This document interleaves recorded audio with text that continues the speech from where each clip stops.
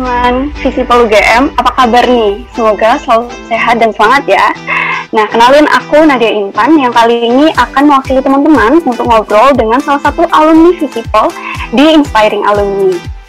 Nah, teman-teman, tamu kita kali ini adalah Mas Fery Rizkiawan. Beliau merupakan salah satu alumni Fisipol dari Departemen Pembangunan Sosial dan Kesejahteraan. Nah, beliau lulus pada tahun 2012 dan saat ini menjabat sebagai General Manager di Garuda Indonesia, Samarinda. Halo Mas Fery. Halo, selamat siang. Assalamualaikum warahmatullahi wabarakatuh. Pertama-tama saya mau kenalin diri dulu, boleh kali ya Mbak ya? Nama saya Fery Rizkiawan, dulu biasa dipanggil nama kuliah itu Ipeng. Saya angkatan 2007, dulu namanya ilmu sosiatri ya, sebelum berubah jadi pembangunan sosial dan kesejahteraan. Awalnya tuh saya belum tahu tentang jurusan ini. Terus kemudian ketika dulu SMA, ada lembaga bimbingan pelajar yang dari Jogja, itu baru buka branch office-nya di Surabaya. Dari itu mau tanya-tanya apa sih jurusan yang sekiranya bisa sesuai dengan kemampuan saya waktu itu.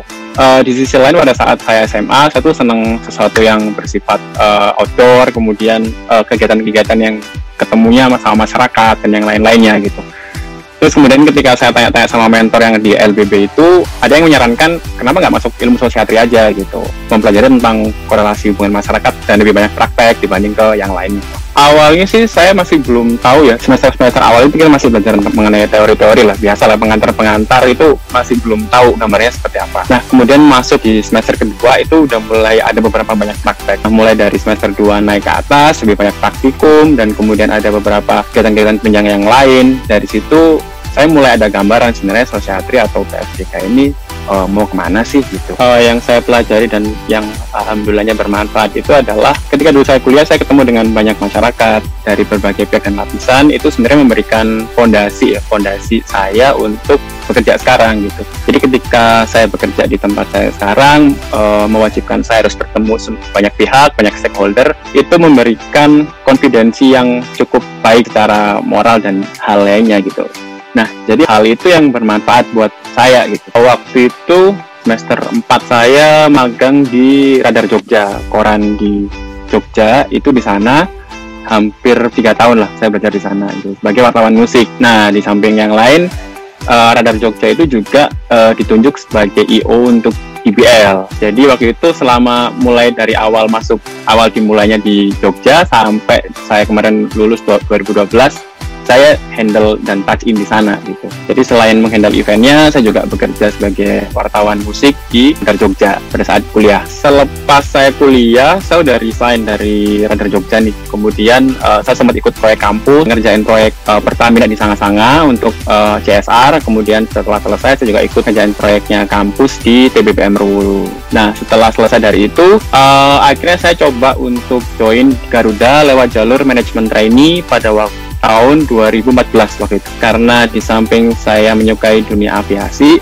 waktu itu saya cuman simple sih, gimana saya caranya untuk ke Italia nonton AcMilan. Nah, kayaknya yang gampang adalah kerja di dunia airline. 2014 saya masuk sebagai manajemen trainee, kemudian lulus tahun berikutnya saya pindah-pindah tuh. Pertama di Lombok saya sebagai sales and marketing eksekutif, kemudian pindah ke Bima as a supervisor branch office, kemudian pindah lagi ke Denpasar sebagai supervisor sales.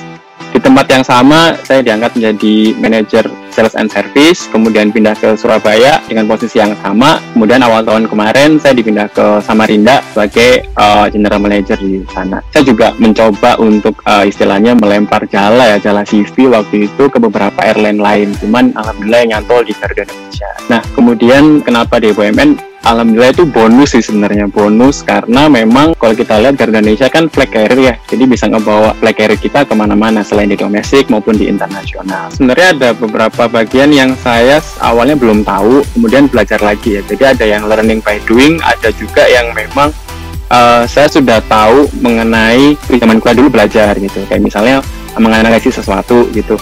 Dulu kan waktu praktikum kan kita pasti mempelajari metode-metode atau metodologi baik secara kualitatif maupun kuantitatif.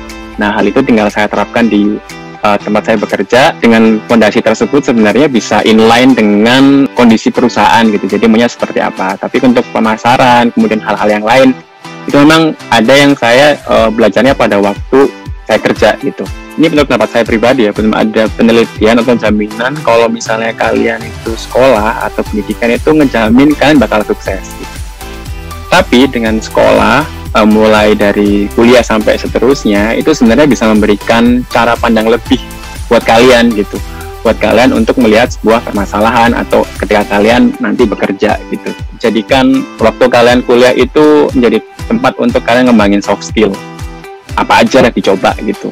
Itu akan memberikan pandangan-pandangan baru dan bekal kalau misalnya kalian depan itu kerja. Dan yang berikutnya, kalau misalnya kalian mau kerja, jangan terlalu banyak milih dulu ya, coba aja dulu, minimal itu menjadi sebuah pengalaman dan kalian bisa ngembangin soft skill. Saya yakin ke depan kalian akan menjadi orang yang sangat berharga. Wah, sangat menginspirasi nih Mas Fery. Terima kasih banyak Mas Fery. Semoga pengalaman Mas Fery tadi dapat memotivasi dan menginspirasi teman-teman Fisipol.